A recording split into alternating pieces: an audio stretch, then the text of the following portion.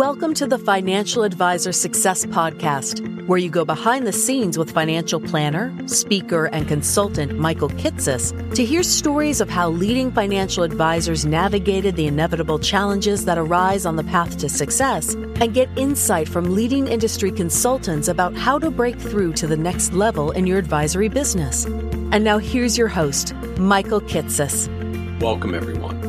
Welcome to the 37th episode of the Financial Advisor Success Podcast. My guest on today's podcast is Joanna Fox Turner. Joanna is the founder of Fox & Company, a fee-only financial planning firm that specializes in working with physicians.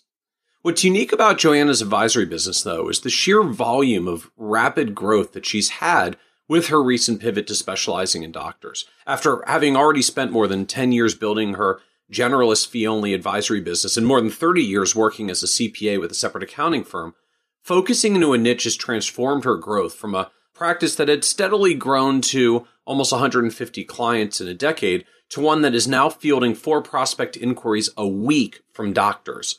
And 100% of her doctor clients work with her virtually through email and video conferencing. In this episode, Joanna details not only why she decided to make a shift to a niche advisory firm working with doctors on a purely virtual basis as a 60-year-old advisor, but how she actually went about marketing her new niche and the unique centers of influence, 2 leading bloggers for doctors that she's been able to build relationships with to generate a high volume of referrals, and why answering online questions in a niche can generate substantial new business, even as answering similar questions on Ask an Advisor Q&A sites like NerdWallet generate no results. In addition, we also talk about the way that Joanna completely restructured her advisory fees from an AUM model into a 3-tiered retainer structure to serve her niche, what scheduling and video teleconferencing software she adopted to work with these new clients, and the 5-meeting planning process that she uses to deliver her financial planning value, built heavily around using eMoney Advisor not only to do financial planning, but to make the eMoney portal a central part of her value proposition for clients. And be certain to listen to the end, where Joanna talks about how she broke the news of shifting into a niche to her existing clients, and why, despite her fears, her existing non-doctor clients haven't left even as she focuses into her new doctor niche, although ironically, she voluntarily decided to transition out nearly a third of her smallest clients just to help create capacity for the new growth. And so with that introduction, I hope you enjoyed this episode of the Financial Advisor Success Podcast with Joanna Fox Turner. Welcome, Joanna Fox Turner, to the Financial Advisor Success Podcast. Thank you. It is my pleasure to be here. I'm excited to have you on the show because you sent me a really cool email that talked about some of the story of how your business has evolved over the past couple of years, from being a CPA and just doing the tax and accounting side, and then getting your CFP and starting to do financial planning, and then shifting over the past few years into a niche, and that it sounds like it's kind of transformed the whole business. And so, I love these transformation stories for advisors that find breakthroughs. And so I'm really excited to have you on the podcast to share the story of all the changes you've been making and what's worked, and even some of the maybe lessons learned of what didn't work along the way. Okay. So as a starting point, can you tell us just a little bit about your advisory firm as it exists today? As it exists today, we're a fee-only financial advisory firm. I have a partner, Michelle Nicewinder, who is very instrumental in the firm, and also an office manager, Robin Elliott, who really keeps my head on straight. And then we have a new employee, Ben Nanny, who is a CPA and CFP, who sought us out, and he came on with us just in June. Okay. And so I know you came originally out of the accounting world. You're a CPA and a CFP. Mm-hmm. So how much of the business is tax work and accounting work versus the fee-only financial planning side? Well, there are 2 separate firms. I have different partners in each firm. So right now, I split my time about 25% CPA, 75% financial planning until it gets to tax season, and then it's more 50-50 for those few months. Oh, that's good. I thought you were going to say and then it's 90-10 the other way. No, we're pretty zen at the CPA firm. Okay. So kind of 25% CPA, 75% financial planning, and the pendulum swings back a little, it'll be 50-50 during tax season. Yes. So what does the accounting side of the business look like? Well, up until a year and a half ago, the accounting side looked kind of like the financial planning side, which was a little bit of everything. We worked with a lot of small businesses, a lot of tax, but we do focus on a year-round business so that the tax return itself, we like to think of that as an afterthought because we've done planning all during the year, and so we don't want any surprises in March and April. Okay. And how many people are involved on the CPA firm side? CPA firm side, there are 7, including a part-time intern. Okay. But it sounds like you've got a partner over there that drives a lot of the day-to-day management and activity of that business at this point, if you're only over there 25% or so. Yes, absolutely. 2 partners now. We added a young lady, Laura Clifford, in January of this year because she was working with so many of our physicians, and we wanted for her to have, be officially the partner, and here you get all these physicians, and now that's your job. Okay. And so is the ownership shared at all between them, aside from just you're the common point between the two, but you and Michelle are on your own on the planning firm, and then you and the other partners are on their own on the CPA side? Yes, we're all in the same building. One side is financial planning and investment management. The other side is CPA services.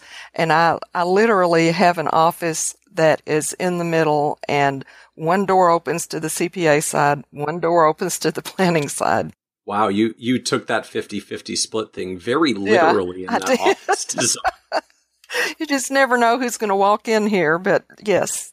So on the advisory firm side, can you tell us a little bit more about what that business looks like? I mean, are you doing investment? It sounds like you're doing investment management and planning, but not the tax work, because that gets referred over to the separate CPA firm. Like what actually happens in the financial planning business at this point? Yes. Well, we do tax planning, of course, as financial planners. That's what we do also, but it's more from the 30,000 foot angle, looking down at planning for this year and many years ahead.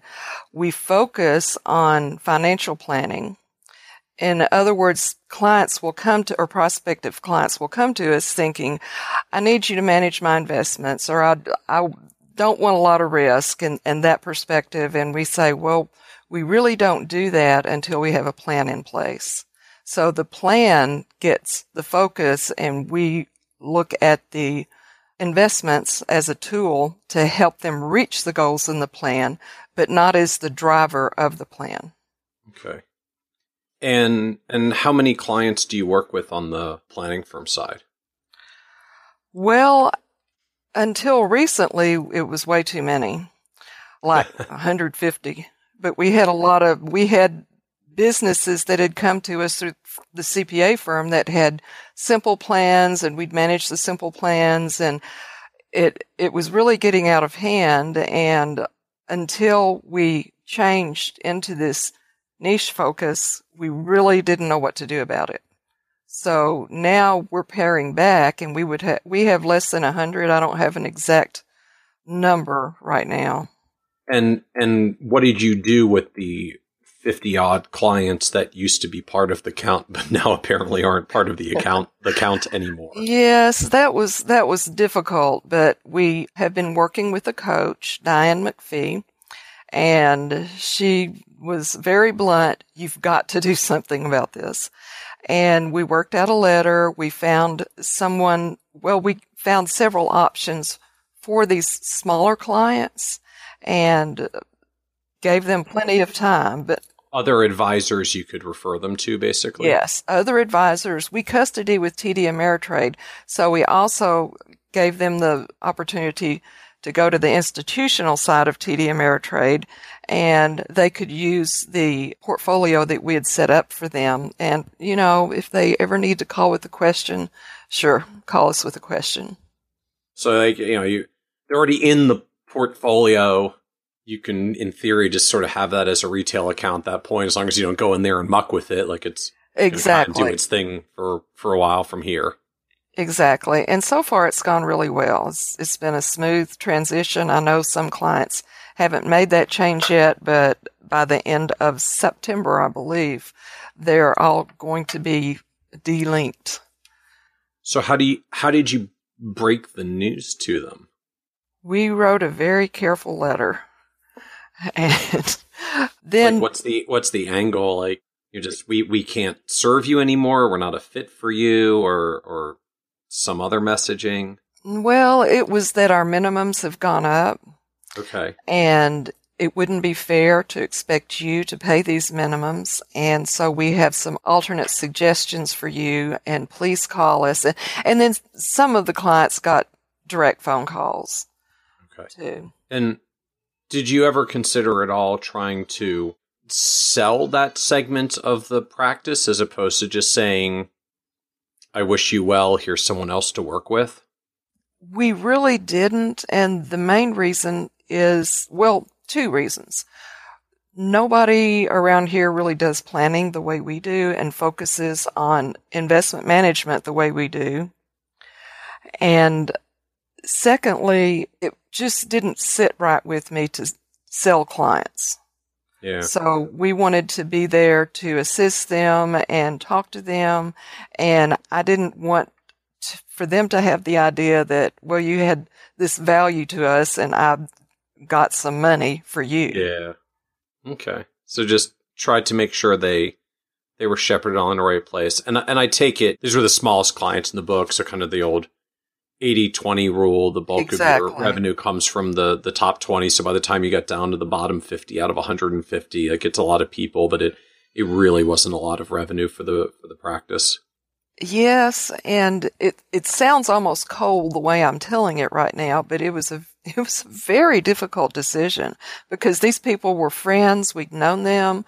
Some of them, they had a simple plan and they'd leave the employer but keep the money with us. So you've got these like $17,000 simple IRA, but someone you've worked with for 12 years kinds of scenario. Yeah, 7,000. It went down to 700. I'm embarrassed to admit, but it did. So, I know always the flip side argument on these discussions about whether to let go of clients is $7,000 accounts usually don't call very often or have a lot of demands either. So what was it that led you to make the decision to actually end the relationship with them instead of just kind of letting them hang out on the books and just not meeting with them as much, maybe because because their accounts don't make the math work on meeting regularly? We talked about that, and that was one reason we hadn't done anything sooner. We hardly hear from these people. They're really good folks, and they pay their bills on time and everything. Yeah. But we just really need to consolidate our efforts from the back office side, because whether it's a $7,000 account or a $700,000 account, we still have the same compliance needs, and we still have to reach out once a year, and it just added up. Yeah. So you're now refined down to 100 clients or so, and what does the fee model look like for these folks? Like, are you charging assets under management, and there's some asset base there, or are you primarily straight planning fees? Like, how do you measure the size of the business? That's interesting because everybody measures financial planning firms by AUM. Yep. And we still have some AUM clients who really weren't interested in planning. So we've continued with those, the larger clients, and our business going forward, though, is flat fee. Okay. So we have 3 different tiers of flat fees, and that's what we promote. Okay. But that's new clients going forward, not necessarily Yes. where you were in the past. Exactly. So are you looking to convert existing AUM clients over to this flat fee structure as well, or are you going to hold on to AUM clients doing AUM and simply do the new fee structure going forward for the new clients?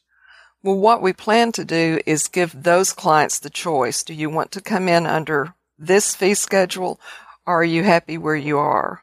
We've already reached out to one of our larger clients and said, you're paying us X number of dollars. At this point, you would save money by going onto the new system, and you might want to consider that. So we're going to approach those clients, but it's just been a whirlwind lately. We've just been really, really busy. Yeah. So what does the fee structure look like going forward? You mentioned 3 tiers of planning fees. So what are the tiers? What do you price? How does this work? Okay. So we have a basic tier that's $5,000 per year with a $1,000 setup fee. And that is full comprehensive financial planning, but not investment management. So we give recommendations. We'll give them a portfolio that we recommend for their 401ks, 403bs, or other individual accounts, and we'll still give them advice for investments, but they manage it and implement themselves. Okay. So the second tier premium is $2,500 a quarter, and we do what we have for the basic, the same services, and we manage investments up to $1 million. And the third tier, which is really a bargain for somebody that has a lot of assets to manage, is that we do all of that. We are also in-person quarterback for meeting directly with attorneys, insurance agents, CPAs if they're not using our firm, and investments over $1 million. Okay. Interesting. So with kind of these investment thresholds sort of indirectly tied, you're not running an AUM model, but there is kind of a dividing line here that if you've got a large portfolio, you still have to opt into the top tier. Yes. You get a bunch of other planning services as well, but you still kind of nudge people over or under that line about whether they're going to land at the $10,000 a year retainer fee or the $15,000 a year retainer fee. Right. And the reason we did it, we added, differentiated according to whether we were managing investments, is because so many of our clients were coming to us with 5, 10, even more different investment accounts. And yes, we'll manage it, but man, that's a lot of work. Yeah. So just the raw implementation of the investment management adds some piece to their accounts, but you're not doing it. I guess, and I mean, anybody under $1 million, if they want an account managed, they have to move up to the second tier, but it doesn't actually matter how large the account is. Although I guess obviously if it's a tiny starter IRA, they probably don't want to pay the higher fee just to have a very small account managed. They kind of figure out for themselves where that threshold is of a couple $100,000 before it probably makes sense to switch up. Right. And we'll tell them that. We'll say, you handle it. We will give you the portfolio. We'll even give you the rebalancing once a year. You have to be in charge of the relationship with the custodian. Okay. And so what led you this direction in the first place? Was there concerns about the AUM fees that you were doing before and how it was growing that you wanted to move to this flat fee kind of structure? What brought you in this direction? Well, that's a very good question. I'm very involved in the White Coat Investor website. White Coat Investor. So for those who aren't familiar, what's White Coat Investor?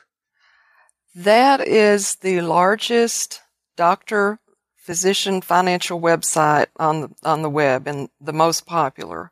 Actually, I checked on the statistics today. They get around 500,000 hits per month. Wow. Yeah.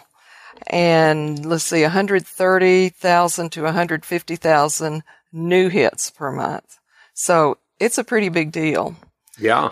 And so, let me back up. this has been a blog since 2011. Okay. In 2016, Jim Dolly started a forum, and this forum was like dynamite. I mean, he has so many people going to this website. It wasn't hard to populate the forum. People were signing up. They were posting questions. They were commenting. So I got involved like on the second day. However, the history of the blog is that he is very much against AUM fees. So it's like AUM is evil. And I knew it's like this is Jim's personal opinion as the guy who runs the blog and the website. So like that's his house. These are his rules. Exactly. He says, you're in my living room. These are my rules. And he writes articles that discuss why AUM is not the way to go and how people get ripped off and so forth and so on. And so all of the followers, or most of the followers, have that same opinion. So I knew if we were going to work with doctors who came to us through this website, that was going to be an automatic turnoff, and we had to do something. Okay. So the fee structure, you moved into a retainer fee style structure to be able to effectively get clients from White Coat Investor because they would, so I take it like Jim's not against advisors necessarily. He's just against advisors that charge AUM fees. Well, he's against most advisors, too. I mean, I think what actually led to him starting this blog was a bad experience with an advisor and being sold whole life insurance and getting bad advice. And he got so mad he wasn't going to take it anymore. So he started writing this blog, and he had a real flair for it. And actually, physicians are a group of people that really, really need good financial advice. And by good, I define that as a minimum, as fee only. But nobody was catering to that. So he found a space and occupied it. And I mean, he rules that space. Interesting. Well, yeah, I mean, a site doing 500,000 visitors a month, that's a really big number. That's a lot of traffic. And you know that most of them are physicians. Because it's White Coat Investor, and he's a doctor that writes about, I guess, investing stuff or all financial stuff for doctors. Now, what? I'm not sure I understood that. What does he write about? Like, it's all investing because it's called White Coat Investor, or what does he cover? No, he covers what kind of insurance you should have, how much disability, for example. A recent blog post was on estate planning and at what point you need so-and-so estate planning. And he's remarkably knowledgeable. So he writes these excellent articles and then gets conversations going. And then he allows a lot of people to post guest posts. I've been able to do 4 so far. I mean, if you do a fairly decent job and he has an opening, he's going to post your article, which is an amazing opportunity. Yeah. And so you're literally getting clients by writing articles on a doctor's blog. Oh, absolutely. It sounds kind of incredible, right? I mean, relative to all the challenges that most of us as advisors have in getting clients, you're writing an article on a doctor's blog and getting doctor clients. It's like what kind of articles do you write that that get business from the site? Well, I try to think of topics that haven't been covered and that the normal reader with not a lot of financial knowledge would like to read. So the most recent one dissected the ADV, told the readers how to find an ADV on the website, and then went through it section by section to tell people what was important and what really was kind of boilerplate. And I think that was pretty well received. Interesting. So it kind of literally helping. It wasn't about you and what you do. It was just literally like, here's how you do due diligence on advisors or at least RIAs by reading an ADV. Yeah, and that's a really good point, because if I were to, or any other financial advisor were to come on and say, if you need anything else, give me a call. Here's my number. Right. It's an automatic turnoff. So it's very easy to come up with topics. Another one was how to find a good CPA. Another one was, should you choose a PC or a S corporation for your practice?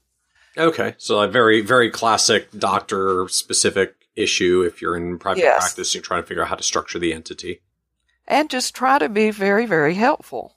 But honestly, where most of the traffic comes from and where I get to have most of the interaction is from answering questions on the forum. And so the forum just literally means it's a message board. People type questions, you type responses, and it says who you are so people can see you post things that seem knowledgeable and say, hey, I got to get in touch with this person. Yeah, he lets us use a signature and we can have one link so that people can click through. But what's important is just being willing to take the time and answer these specific questions, not expecting anything in return. So would you view this as similar to some of the other Ask an Advisor forums that are out there? Brightscope did this for a while. NerdWallet did it for a while. Investopedia has launched one as well. Would you view it in the same context? No, it's different.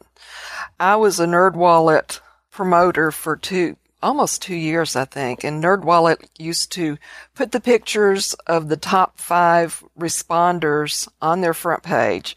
And my goal was to be number 1, have my picture in the number 1 or number 2 spot. And that was out of all the advisors that were posting. And I was consistently in that spot. Wow. So, how much time were you spending on that? I would say at least 2 hours a day. A day. Yes. And that's basically that was your marketing time. Yes. Was writing responses for NerdWallet questions. Yes, and ask me how much business I got from that. How much business did you get from that? Not one client. Wow. Call me a slow learner, but it did take a while for me to figure out this just isn't worth it. So a year or two of a couple hours a day ongoing to hold the number 1 spot, and even the number 1 spot didn't produce a client. No, I'm not trying to give you a hard time about it. I'm laughing at myself. This is one of these things I beat the drum about a couple of times on Nerds Eye View over the years, that this has been the cautionary note that I've written for a long time, that you just, the people who are typing questions into Google where NerdWallet Ask an Advisor answers come up are usually not the people that are actually looking for an advisor, right? It's kind of by definition. No. If you were looking for an advisor, you would type advisor into Google, not your question. Right. I guess that's true. That would come up with a NerdWallet answer. The people who are typing the questions and reading the answers are the people who want to find the answers online and not through an advisor. So what makes answering questions on a White Coat Investor forum different than answering questions on NerdWallet or Investopedia or one of those? Okay. I'm going to back up and tell you the one good thing that happened to me from NerdWallet. Okay. We'll throw NerdWallet a bone. Yeah, we'll throw them a little bone. It is that I learned the answers to all of these questions so well that I didn't have to Google the answers. I was like a walking encyclopedia of retirement information, insurance information, anything financial planning. So that really helped hone my skills. Maybe I should have just gone back to school. I don't know.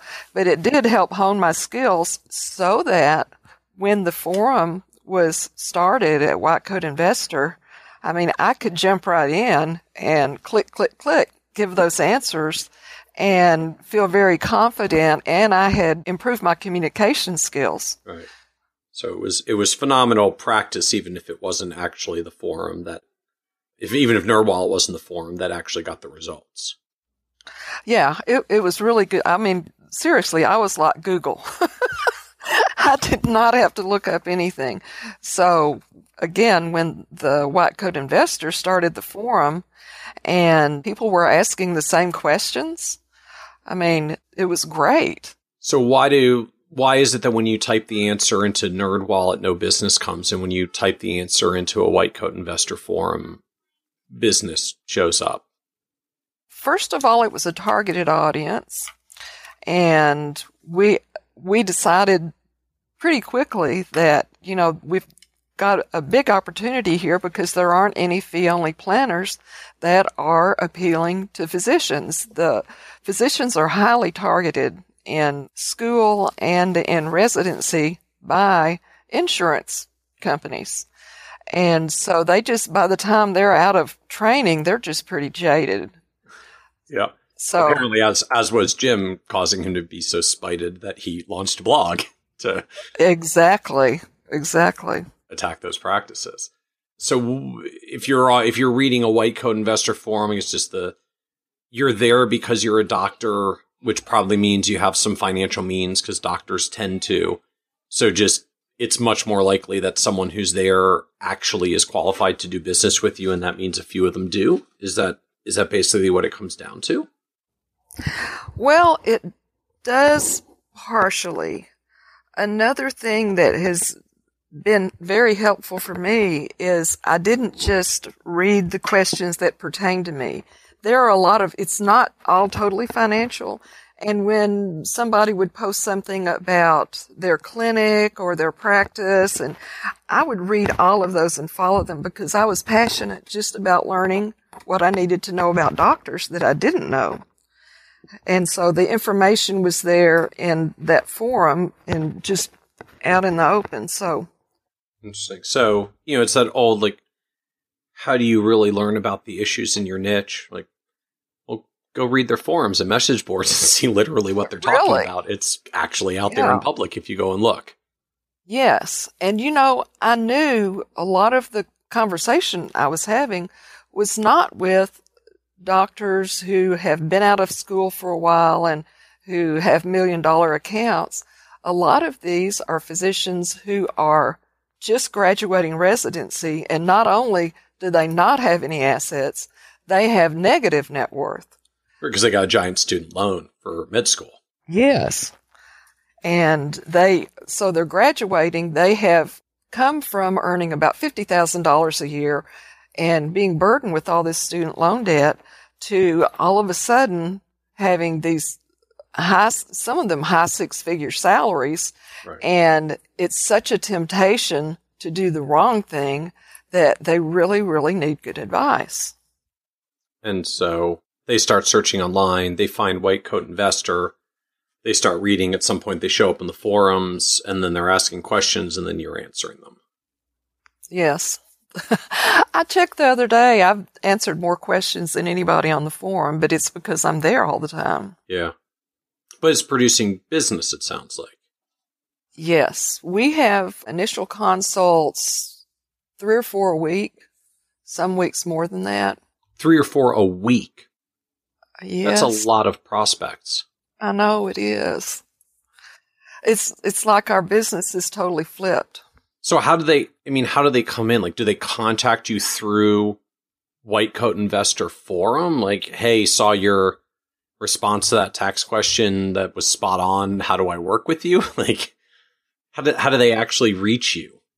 Some people call. We have a link on our website that you can click on and send a request. But the best thing for us has been to use Schedule Once. Have you ever heard of that? Oh, yeah. One of the scheduling apps. So you can just give people a link and they can schedule themselves right onto the calendar. Oh, it's fabulous. So doctors will call me and say, I love the way I set up my appointment. It was so easy. It was so sharp, and you're doing a good thing. So it was pretty cool just to get complimented on the way we set up our appointments. So they just have click a button and they can choose Michelle or me, and they can choose the time, and it's all automated. Interesting. And they're coming to your website because they're seeing your stuff on White Coat Investors forums, and then, saying, who is this person, and Googling your name and trying to find you? Yeah, or they'll say, I read an answer. It was a good answer. It was what I was looking for. And what do I need to do next? Okay. So they'll schedule an appointment, and then I'll send a follow-up email saying, thank you for doing this. Please go to our website and read some of this information before we meet, because I want them to come kind of pre-qualifying themselves. Yep. And so here's a look at our fee schedule. Here's what you put the fee schedule and those tiers are just right out there on the website. Yes. Well, they're in a link. It's click here to find out what we cost and what you get for it. Okay. But I send that link to prospective clients when they first schedule an appointment, because if somebody is coming to me expecting $200 a month for full-blown financial planning, I'd rather them know beforehand that that's not going to work. Right. So you can basically, here's my prices. If you're not interested, feel free to screen yourself out and not actually do this call with me. Yeah, I don't want to waste their time. These people are very busy. A lot of them are dual doctor couples, and I want them to know as much as possible beforehand, and then we can get down to business when we're meeting. So how do you actually end up meeting with these folks? Because I know you're not in a big metropolitan area. You're in Kentucky, and I guess somewhat rural Kentucky. So yes, these are folks that are contacting you from anywhere and everywhere, all over the place. Like, are you working with some of these people virtually, or most of them virtually? All of them virtually. All of them virtually. All of them. We tried to break into the physician market about 4 years ago and found out that unless you know somebody or have some kind of an in, it's almost impossible to get through the gatekeeper. So we had really given up on that when this shift came in the way we were able to do business. And my partner, Michelle, is really good with software and trying to figure solutions out. And she put together what we needed to meet with clients, to set up the appointments, to send documents electronically and get electronic signatures. Oh, so the whole onboarding process for you is all digital, is all virtual? Yes. Well, I guess it has to be, because they're not in the area. It has to be. And it's really cool because these are busy people. They can meet in their homes they don't have to run get a babysitter. So a lot of times the kids are running around. They're in their very, very casual clothes, and we just fit meetings into their days. Interesting. And so they'll hire you at $5,000 and $10,000 and $15,000 retainer fees, sight unseen. Well, I call it face-to-face because we're looking at each other. We're using any meeting. We're thinking about going to Zoom, but I'm so used to doing it that way. To me, it's like they are sitting in my office. Okay, because it's all video conference. So any meeting is a video conferencing tool. Zoom is a video conferencing tool. So, like, are basically all of your meetings then video meetings with clients? Yes, they are. Or do you also do phone and email and the rest? Well, okay. I do very few face-to-face, I'll say that. And those are with the clients who are already with us. All of our physician clients are virtual. And yes, if they need to follow up with emails, some people do want to talk on the phone. But most people were looking at each other on the computer screen. Okay. And so I'm curious how this shift came about for you. Like, you did NerdWallet forums, it didn't work so well. You did White Coat Investor forums, it started working better. And then you did all these changes to your fee schedule and decided to go into a niche? Or did it come the other way around? That, like, you were doing NerdWallet stuff, it wasn't going well. You said, geez, we got to do something different. Decided to go after a niche, decided to make it doctors, found White Coat Investor, and then like pursued accordingly. I think there's sort of a chicken and egg thing here. Which came first in the change for you? That's exactly right. The niche found us. So we had planned on working with local doctors, and then we had given that up because we just couldn't get into their offices. Because doctors gatekeepers and their office managers are pretty much trained to keep financial people like us away from them. Exactly. Yes.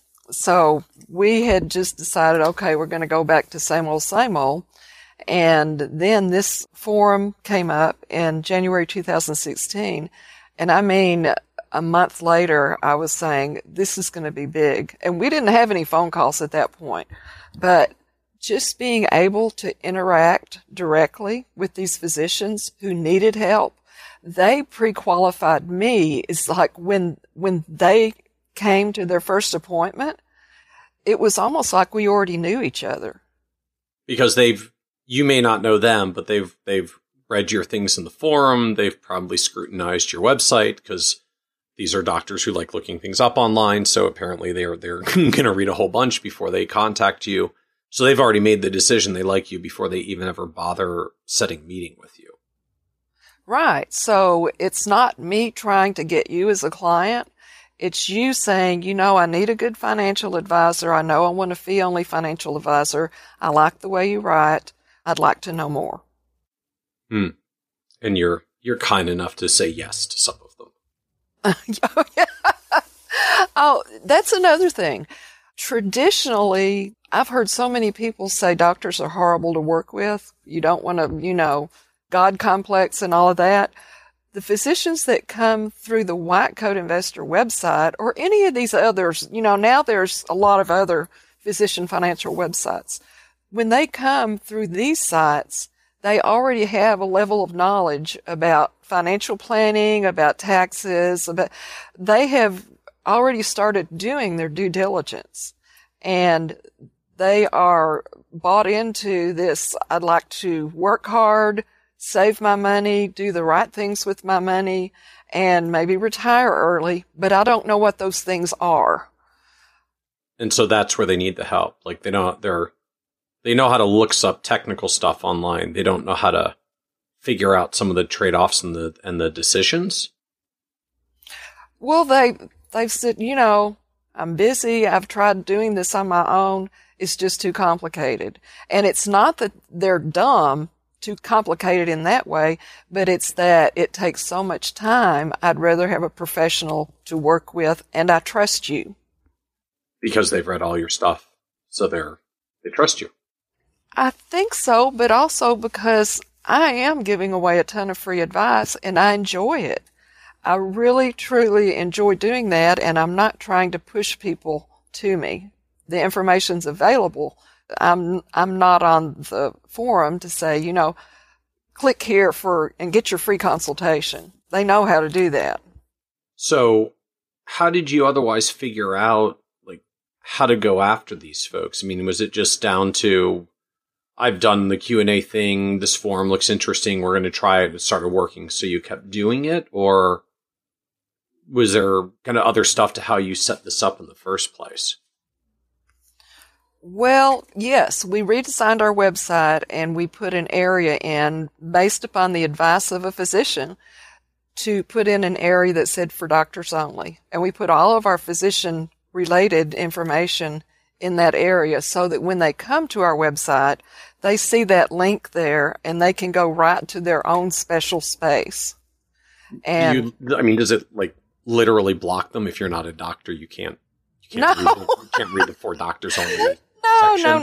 No. Okay. But we want to make it clear that we work with physicians, we know what we're talking about, and if you're a physician and want to talk to us, here's what you need to learn. And we have a blog there where I post articles for physicians, but that are also, they're appropriate for business owners and other people. But I do blog about issues that are discussed a lot on the forum that people have questions about. And then we write a newsletter each month. They can sign up for the newsletter, and we do it ourselves. And it has a doctor dilemma. It has a video. It has an article, and it's all targeted toward doctors. I think it's an interesting phenomenon to have something like a for doctors only section of the website. Everybody who's not a doctor says, "What the heck is that?" But if you are a doctor, it's like, ooh. There's something special for me. Yes. So, Yeah, and so do your existing clients who aren't doctors start asking you questions like what's with the for doctors only thing on the website? they haven't really asked about that area of the website. You know, if somebody's a client, they're probably not going to your website over and over and over. They've seen it, they know it's there, they know how to look up your picture, but there's usually probably no already know reason your to phone keep going number back. at this point. Yes. So there's not any reason to go there, but because I believe because we have so much rich content in the For Doctors Only section that we do get more return visits. So.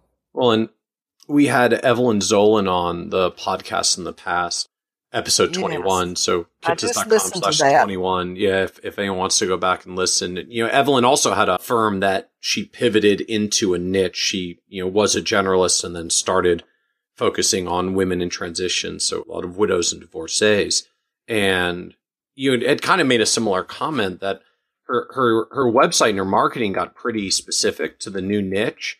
And, I know so many advisors, like their fear is if I go into this new niche, am I going to alienate all my clients? And Evelyn's comment was, they already like me and they already work with me. And frankly, they don't look at my marketing very much because they already like me and work with me. So Yes. It's really not an issue. Like most of them don't even notice. Even if they do, they like working with me because they're already with me. So they tend to just hang out. And it's not a big deal to them unless you make it a big deal, which obviously you're not going to do. Right. And I think that had held us back in the past from really trying to focus in one. I know because I have read your website for so long that we should have had a niche sooner. But you do have that question. Are all my clients going to be turned off and go somewhere else? Well, no, they're not. You're still the same advisor to them. They still trust you. And as long as you're still providing the same services, and I had to explain this to a couple of clients, no, nothing's changed. You're our client. We're here for you. We'll give you the same services. However, we are focusing on the physician business because we are growing that area so much. Well, and again, when you say like, when you're getting a couple of new prospects a week, even if a couple of older clients, like, older existing pre-niche clients start leaving, like you're going to replace them way faster than they're going to be able to leave when you start getting that much momentum and growing in a niche. Yeah, but these people are our friends. We are very close to our clients. So I don't look at it as, okay, you go, I'll find your replacement really soon. I want to have that same close, warm relationship just because I know their lives. They're special to me. Yeah. And so as you look forward from here, like you're only 18 months into the niche from really getting active on the forums in early 2016. You're already seeing all this momentum of new client business. So, I mean, where do you expect it to go from here, or what else are you looking to do with it from here? Oh my. Okay. One thing we're going to do is add what's called skinny planning. Skinny planning. Okay. And this is for physicians who are still in training. So when they're in training, like we said, they have the huge student loan debt. They're only making about $50,000 a year. Sometimes both spouses are in training and making $50,000 a year, but they desperately need financial planning. So we're going to offer this for a year at half price for physicians in residency. We'll see how it works, but we're thinking if we can start working with them then and helping them when they're out of training, that they'll probably stay with us. And I guess presumably if their income's more modest at that point, like there probably aren't as many complex planning issues going on yet, so you can afford to work with them and service them on skinny planning for skinny pricing. Yeah, and that's what it took us a few months to work this out, and we haven't rolled it out yet. We're going to do it before the end of the year, but we really thought about what are the most important areas for physicians while they're in training. Well, one is student loans, one is Cash flow is a real big one. Okay. And then they already want to start investing for retirement, so we're going to work with them on retirement planning, just getting those getting those Roth IRAs set up and talking to them about, okay, you can still do this once you are making a lot of money. We're going to do the backdoor Roth IRA and just doing some education. So I'm still kind of fascinated or curious about how you got over the hump to make this change. Like you'd mentioned, it was a hard change. You talked about switching to a niche. You were concerned about what would happen to all the existing clients if you made the switch. Like, what ultimately pushed you over the line to try to make the switch anyways, despite all those concerns? Is that like a coach pushing you? Was that some pain point in the business that you just weren't happy with and needed something to change? Well, we kind of had our own ideas, and we were muddling along and changing the website and changing our fee structure. And then Michelle and I sat down and said, this is ridiculous. We need to hire a coach that knows what she's doing, invest some money. And we hired Diane McPhee of DMAC Consulting. And she forced us to do the difficult tasks. And if I write a letter, the fee structure we have now is different from the one that we had when we started, because we realized that we weren't charging enough. We were having way too many meetings, 14 meetings. And Diane came in and said, no. Your financial planning process was 14 meetings. Can you believe that? I'm sorry, I have to ask, but did the clients show up for 14 meetings? That's a lot of meetings. Well, we had to do some nudging. But, in the beginning, when we were talking to the prospective clients, we would say, and we have 14 meetings. We go into, and they were going, yeah, wow, you do all this stuff. Well, then you start the meeting process and it's like, how soon till I get a plan? I want to see the numbers. So we've trimmed that down. We haven't taken away the services, but we've kind of rearranged things so that they can get a plan sooner and get excited, because they're not going to get really excited until they can see some projections. So what does the planning meeting process look like for you now? Well, we use eMoney software. We love eMoney software. We changed to that from MoneyGuide Pro. That, again, this was part of our huge upheaval. Michelle came to me and said, we're going to be working virtually. I think eMoney is going to be better suited to this, and it's hard learning curve, but it's been great. So the first meeting... I'm sorry, I'm just curious, because what wasn't working around using MoneyGuide Pro virtually? I presume either of them you can do a screen share with a client in any meeting or Zoom or whatever you use. What was it that pushed you away from MoneyGuide Pro and over to eMoney Advisor?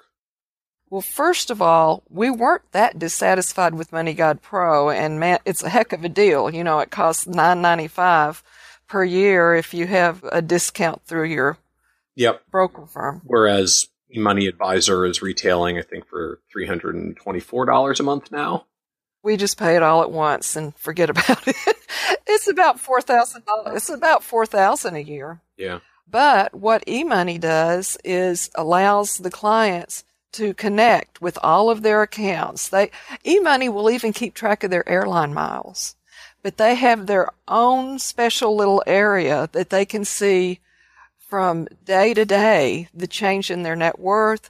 We can put a budget in it, and it's live. It all syncs. So it's not about the planning software actually for you at this point. It's the portal. It's all the stuff that happens in the portal. The portal's great. They have their own file cabinets that they upload information and we see it immediately.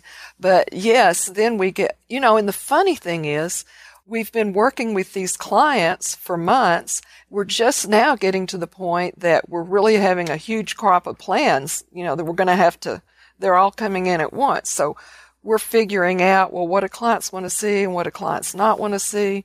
And trying to use eMoney as best we can, but also trying to come up with our own executive summaries for them to use. Interesting. So what does the planning process then look like? So you do some data gathering and load them into eMoney, or how does this get started? Okay, so we used to send clients these long lists to take home and bring us all of this to the office and fill out all of this information. Right, all the homework, right? The get started homework. Yes, pages and pages, and we would lose some clients at that point. Just, are you kidding me? So with eMoney, they just link their accounts into eMoney. They upload their documents into their vault.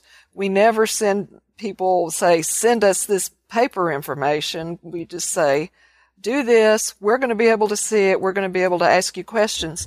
So the first meeting is a training meeting on eMoney. Interesting. Your first meeting with clients, as opposed to doing data gathering, is training on eMoney so that they can gather their own data, basically. So that they can, yes. And it just makes things so much more efficient. And again, these are physicians. They're smart people. They're scientifically oriented. Technology is not a difficult situation for them. And they like, as far as we can tell, they like having their own access and control. So you don't have a lot of the, oh my God, I can't connect my financial account to the internet. I'm afraid of the privacy and the security and what's going to happen with all of it. Like that's not a concern for them. Well, so many of them are used to using Mint and YNAB and all of these other programs. We send them information on the security of eMoney, and then I will send them a little sheet, and then we'll send them a link to eMoney security, and it's double encrypted. It's wonderful. And maybe one or two have said, I'm not sure about this, but then they always change and they just go with the flow. They say they're not certain, and then they start using it. It's like, oh, this is actually handy. I think I'm good with this. And it's easy, and yeah, we haven't had anybody say we can't do this. Yeah. So the first meeting, instead of being classic data gathering, is basically eMoney advisor training, so they can gather and input their own data because it all gets aggregated in. So then what's next? Under our new system, cash flow.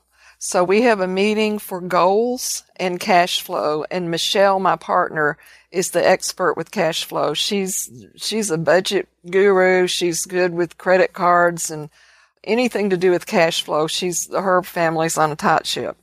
So the next goal is for us to get a handle on their cash flow, get a budget together. And this is so eye-opening for so many clients. They'll say, I've never really had a budget. And this is showing me so much, because in eMoney, once you link your accounts, it's going to go back to the beginning of last year and show you where you've been spending all your money. So you get rid of the infamous, you can't do budgeting with clients about their cash flow because they don't know where their money is going in the first place. And the people who need the most help know the least about where the money's going, because eMoney just yanks all of it in automatically and just shows them, here it is. Like, here's your instant spending x-ray. And it's not just that, it's also pulling in their credit cards. So they know really what they're spending their money on. Okay. So second meeting, so first meeting essentially is training on eMoney Advisor. Second meeting is basically using the cash flow information that the eMoney Advisor is now grabbing in so that you can start doing cash flow, budgeting, and talking about goals. Right. And we emphasize that cash flow to begin with, to get a financial plan, at least the way we do it, is king. Until we get your budget down. And we also say, this isn't a beat you over the head budget that you've got to stick to, that we're going to make you feel guilty if you went over budget. This is information. So once you see the information and where your money's going, it's very easy for them to make those changes that they, had been talking about forever. Yeah. So the second meeting, you're going through goals and cash flow and budgeting. So then what happens next? Next is investment and retirement planning. That's one of our core meetings. So when a client signs the engagement letter, they each get a copy of Nick Murray's Simple Wealth, Inevitable Wealth. Oh, so you actually send them a copy of the book. We send them a free copy of the book. If it's a couple, they each get their own copy of the book, and with instructions to please read this before we have our investment and retirement planning meeting, because this book totally explains our philosophy about investments and why we make the recommendations we do. And then we have a little PowerPoint during that meeting hitting the highlights of the book, and just go into that in depth and answer their questions. But if they're not sure what a mutual fund is even, and why do we, what's short term, what's long term, how do we allocate their investments? So we want to have this meeting. In fact, we insist on having this meeting before we make any investment recommendations. Okay. So this is not an investment implementation meeting. This is like a investment education plus retirement projections. Well, we're not doing retirement projections yet, but it's talking about saving for retirement, what kinds of accounts. Let's look at the accounts that you have right now. Let's look at what you're doing. You filling out your 401k? Do you have a 457B? Do you want to start a taxable account? So we're talking about all those accounts. Okay. But after that, it sounds like it's very education oriented, since a lot of these, they're younger doctors in their 20s and 30s. Yes. They don't understand this stuff yet. Or they do, but they may not understand the way we do things. And we believe it's very important to develop trust, that they have to understand why we make the recommendations that we do and understand the logic behind it. So otherwise, the market goes down, you're going to be getting all these panic phone calls. Right. That's not our game. Right. We emphasize with them the market is going to go down. This is what we're going to do. And we're happy to talk to you. We'll help you through it, but we're not going to sell and sit on the sidelines, so to speak. So after this meeting, they get an IPS. Okay. So now we've got some understanding of what kind of risk they're comfortable with, what sort of portfolio it fits their goals and their situation and their risk tolerance. Right. So they get the IPS, and then we make our recommendations about how we think they should be investing their money. And at that point, we're ready to do the initial foundation plan. Okay. So this is, we're effectively at a fourth meeting now? Yes. Okay. And so this is your foundation plan. This is when you start doing like classic projections, retirement planning projections and things like that? Yes. And we emphasize to our clients that this is only the foundation. Your plans are going to change, maybe even tomorrow. So we're going to keep up with it. We're going to keep an eye on it. But if something big happens, say next month, just let us know, and let's put it on the agenda to have at our next review meeting. Okay.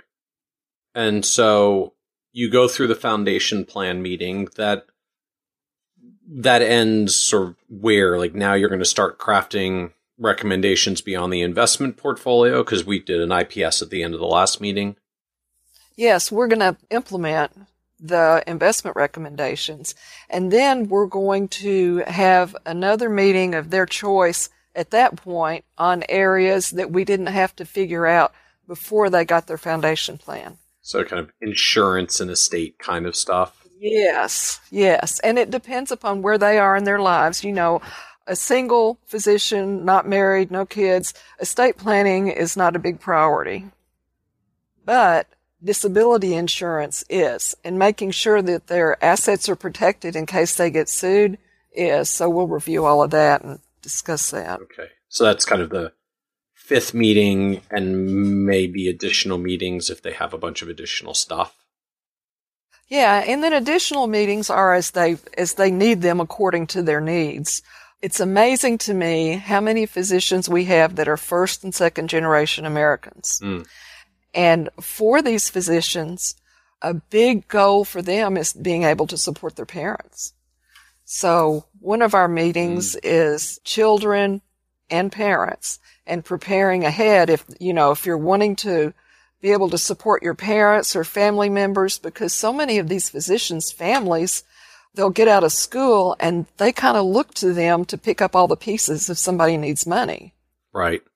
So we're kind of helping them with those conversations. We got you to med school and through it so that you can come home and support the family. That's part of the deal. Well, yeah, I mean, they're supposed to be the rich doctors and they have it made. And, what we know is that these physicians celebrate when they get to zero net worth. It's a big deal. Yeah, because it's not negative anymore. You actually exactly overcame the mountain of student loans. Exactly. Yeah. And so that's kind of the process, this sort of 5 meetings, potentially extending a little further if they've got a bunch of other issues, but that's the core of what their $5,000 minimum planning fee buys them. Well, ongoing planning throughout the year. I mean, Michelle's going to check in 3 months to see how their budget's going and check on their cash flow. Then 3 months after that, we're going to revisit the plan and see what needs tweaking, see if they just want to be on autopilot for a while or if they have questions. But with these physicians, it just seems like there's always something coming up. They might not like their job and want to do some locums on the side, want to move to a different state, get pregnant. Yeah. It's one of the things I've always commented, we see this all the time in XY Planning Network as well, that, I always hear these questions like, well, after you do the initial plan for folks, like, what do you do on an ongoing basis if you're charging them an ongoing retainer? Because, I see this in our advisory firm. We work with a lot of retirees and, after you get through the first couple of years of stuff and they're retired and their life stabilizes, like, not a lot of new stuff tends to come up as planning issues until there's a health event or something happens that changes their lives. But, we see this all the time on the XYPN side, that when you're working with folks in their 20s and 30s and even well into their 40s, like, life changes so much, so often at that point. Yes. You're working and then you meet someone and then you're dating and then you're merging household finances and then you're getting married and then you're having kids and then you're buying a house and then you're getting a divorce and and then you meet your second love and then you're getting married again and now you're a blended family and you've had 3 job changes in the meantime and like so much stuff happens that life doesn't tend to be that stable. There's a lot of ongoing planning things that just come up because life happens. Exactly. And not just life that happens, but their goals change. I mean, I'm asking people in their early 30s, when do they want to retire? Well, they have an idea, but then they say, I'd like to work longer. I'd like to retire sooner and just work part-time. I was speaking with a physician the other day and his wife, and they said, oh, by the way, we've decided we don't want that vacation home. So wonderful. Let's change your plan. That'll free up some dollars in your plan. Yeah, that's not going to be difficult. But the point is that we want them to have clarity that the decisions they make today aren't going to come back and bite them in 10 years, and that I'm not having to say, okay, guess what? You spent $20,000 extra on vacations every year. You got to work 3 more years. They want to know that sooner so that they can make that decision with that knowledge. And in general, is your ongoing meeting structure with clients basically quarterly? Like you said, there's a lot of these sort of 3 months, then we do this, 3 months, then we do that. Is that kind of the default structure? You charge quarterly retainers and you meet quarterly with clients? That's the plan. As I mentioned earlier, we're just now getting to this big crop of physicians that we're doing a lot of plans for. So tentatively, we're planning on meeting quarterly, but being available for those questions and to give them that information when they reach out to us. So we really, really encourage them to be in contact with us and not let a big decision sit, but to go ahead and talk to us when we can do something about it. And all of these meetings are virtual? Yes. So just straight video chats, or do you do a lot of like screen sharing as well? Or I mean, how do virtual meetings get conducted for you? Screen sharing, absolutely. So the very first meeting, the initial consult, can be either FaceTime or any meeting because we don't need to screen share on that. Okay. But after that, we use any meeting. And as I said, we're thinking about going to Zoom. We've tried that a little bit and really like it. What don't you like about any meeting by as like contrasting? The pictures don't seem to be as clear. I mean, we're pretty happy with any meeting, but Zoom seems to be clearer and it seems to require less bandwidth. So we don't have as many frozen screens, but we've got to take some time with that and make sure it's not just a fluke. But we definitely need to share screens because they are in eMoney, we're in eMoney, and we're showing them all of this information. Right. And how long do the meetings usually last, this series of 4 or 5 meetings? Like, is this still the classic 1.5 to 2 hour planning meetings? You're just doing them virtually? Yes. So in the beginning, these meetings, when we're really digging deep and trying to gather all this information and get it input and discussing goals and having the conversations, it's going to be 1 to 2 hours. Okay. And then on the ongoing basis, it's just kind of, it is whatever it is. If there's a lot of stuff on the agenda, there's a lot. And if there's not much and it's a quick check-in, then it turns out to be shorter. We'll probably block out 2 hours, but be prepared. Some clients don't like to talk a lot. Some clients do. We're kind of getting to know who's who. Yeah. So we can kind of tell in advance how long a meeting's going to last. Yeah. And a really cool thing about the virtual is that the husband and the wife, both spouses aren't always in the same place. So we have some physicians who do locums and travel around, and then another one may be at the hospital at home where she works, and they both log in from where they are, and we have these 3-way meetings, and they don't have to totally upend their schedule just to find a place and a time that they can get together. Right. Yeah, I mean, it's a good point. Like, if you're working with folks in their 20s, 30s, and 40s where just logistics of who's going to take care of the kids for a few hours while we go to the advisor's office for a meeting is a non-trivial stress point. Exactly. And, that's one of the most beautiful things of doing virtual planning is I will see the husband and wife sitting in their room at the breakfast table with the computer up, and then these sweet little kids wandering in and being held. Just, it's so non-intrusive to be able to do it this way. So, as you look back now on this transition that you've made into the niche and all of the business development that's coming from it, like, I don't know, I'm wondering, like, what would have had to happen for you to have made this change sooner? Like, was it just you had to try other things that didn't work for long enough to be willing to take the plunge to try a niche? Oh, man. It almost seems like it happened the way it was supposed to happen.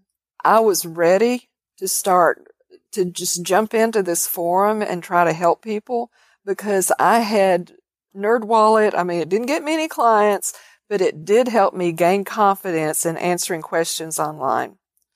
And, when you are answering questions on a physician forum where there are thousands of physicians reading the answer and one of them may know something you don't know, you've got to be really careful that you don't screw up and say something that everybody will jump on you for. So it can be kind of nerve-wracking. But as far as the timeline, I just think it happened the way it was supposed to happen. Wow. And how many doctor clients are coming through at this point? How much has your business shifted to doctors over the past 18 months? Oh, I'm working almost 100% with doctors. Now, picture this. Last summer, we had 3 physician clients. Between our 2 firms right now, we have almost 100. Between the planning firm and the CPA firm. Some clients are CPA, and I haven't really even talked about that, but we get a lot of CPA clients too. Some are planning clients, and we've got a waiting list for the planning clients. It's just 6 to 8 weeks, but it's still, we're being very careful about not onboarding too many at once. We want to be able to give the time that each one of these clients really, really needs. And then, of course, the irony for at least some of them, there's nothing like making a prospective client really anxious to work with you than telling them they have to wait 2 months. Oh, I guess we don't use that as a selling tool, but I mean, it no, is. I know, but I've seen a similar phenomenon. One of the challenges for me when I got to the point where the business had grown to a level that I need, any client that came in and wanted to work with me had to get handed to another advisor because I had too many other businesses and things to do. And I had to start telling people that they couldn't have me, they couldn't work with me. It just made them want to work with me more. Just the fact that I told them they can't seemed to make them want to do it more. There's a interesting mental psychology trick there. And I wasn't doing it to try to negative sell them to make them want to work with me even more. I really, really couldn't work with them. I had to work with one of the other advisors in the firm, but there is a really weird, strange psychology that sometimes comes from that. When growth picks up and you have to manage the growth by slowing people down and you tell them there's a waiting list, from their end, it's just wow, I wasn't sure if I should work with this advisor, but I decided to go for it and I contacted her and I found out she's got a 6 to 8 week waiting list. Well, now, she really must be legit. I wasn't sure before, but, she won't take my money. It's got to be real now. People are waiting? Yeah. People are waiting to... Yeah, it is kind of interesting. Yeah, it's funny all those mental games we play. So, where does this go for you from here? You're going to keep doing White Coat Investor Forums as long as you can? Are you now planning, other things, other niches or other communities or other ways to get to this doctor niche now that you're finding it works? Oh, well, there's something I didn't mention also is through White Coat Investor, I've gotten to know a female physician blogger who interviewed me and hired me for their financial planner. And she is kind of the financial guru of this huge Facebook group called Physician Moms Group. PMG, have you heard of that? Physician Moms Group. So I guess as the name implied, physicians who are moms and balancing physicianship and motherhood and all of the challenges that go with that kind of work-life balance. Yes. And this is an exclusive group. You cannot be a member of this group unless you're a woman and a physician. So you can't even get in, but they kind of interviewed you in the inner circle. So you got a glimpse. Well, the financial guru, the female financial guru, I was going to be in New York last year, and she said, "Hey, I posted it on White Coat Investor saying, is there any good restaurants? Anybody recommend anything?" And she said, "Would you mind meeting?" And I said, "No, that'd be cool." And I didn't know she was interviewing me at that point. So later, who'd have thunk over cool cocktails? So she decided to hire me for her financial planner, and she's been very vocal. Oh, she personally hired you? Yes. And so now her blog is starting to gain traction, and she'll interview me for her blog, and about half of our referrals now come from Physician Moms Group. See, there's an interesting effect there to me that this to me is the classic how you market through centers of influence, right? I mean, literally, Jim Dahl is a center of influence. He runs a platform for the niche you want to reach with hundreds of thousands of readers every month. This woman runs a Physicians Moms Group, with thousands and thousands of people. She is literally a center of influence for that community. And most of us in the advisory world, we all go after the same centers of influence. It's the attorneys and the accountants, because those are the ones that do the tax planning and the estate planning for the clients that we typically work with. But it's a fascinating thing to me that once you start focusing into a niche, you open up a whole new category of centers of influence that no one else is calling. That is so interesting. I had never looked at it that way. But you're onto something. You're driving a whole bunch of referrals because you've got great relationships with two centers of influence in your doctor. Yeah, as the owner of a CPA firm, I Yes. couldn't market to CPAs. Oh yeah, that's true. That was never a good COI channel for you. Yeah. No, not so much. Wasn't an option. But that's pretty cool. I guess they are centers of influence, and I really hadn't thought about that. There's COIs no one else calls on because we all go after the same doctors the same. I keep saying doctors, the same accountants and attorneys, and you're the only one calling on the one who manages Physician Moms Group. The joys of specializing into a niche. So as we come up towards the end of the podcast here, I am still wondering just like where else this goes for you from here. Like, are you, with this kind of growth coming in, I mean, are you looking at hiring more people? Are you looking at making other changes to systems? Like, if it really sustains several prospects a week ongoing, like that adds up to a lot of clients very quickly. Now, obviously not every prospect says yes, but like still going to add up to a lot of clients pretty quickly. So are you looking at this and saying, we're going to get some for a while and then we'll get to a good place and then I just want to live a comfortable lifestyle practice? Or are you looking at trying to build this up even further? Like where do you want it to go from the business perspective from here? That's an interesting question. I don't really want to build an empire, but I would like to have the firm that is thought of as the fee-only financial planning and investment firm for physicians. So my goal is to grow judiciously so that we are economizing on the time that we spend doing things that aren't really gaining us anything and have our systems down for working with these physicians. Grow, I don't know what we're wanting to grow to. I'm thinking, say, 100 planning clients at this point that we could handle.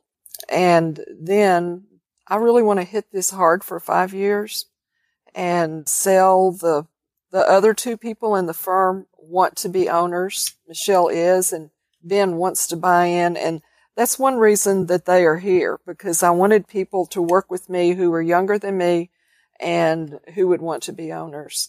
So I'd like to sell in 5 years, still work for the firm, but not be working in the firm, if you know what I mean.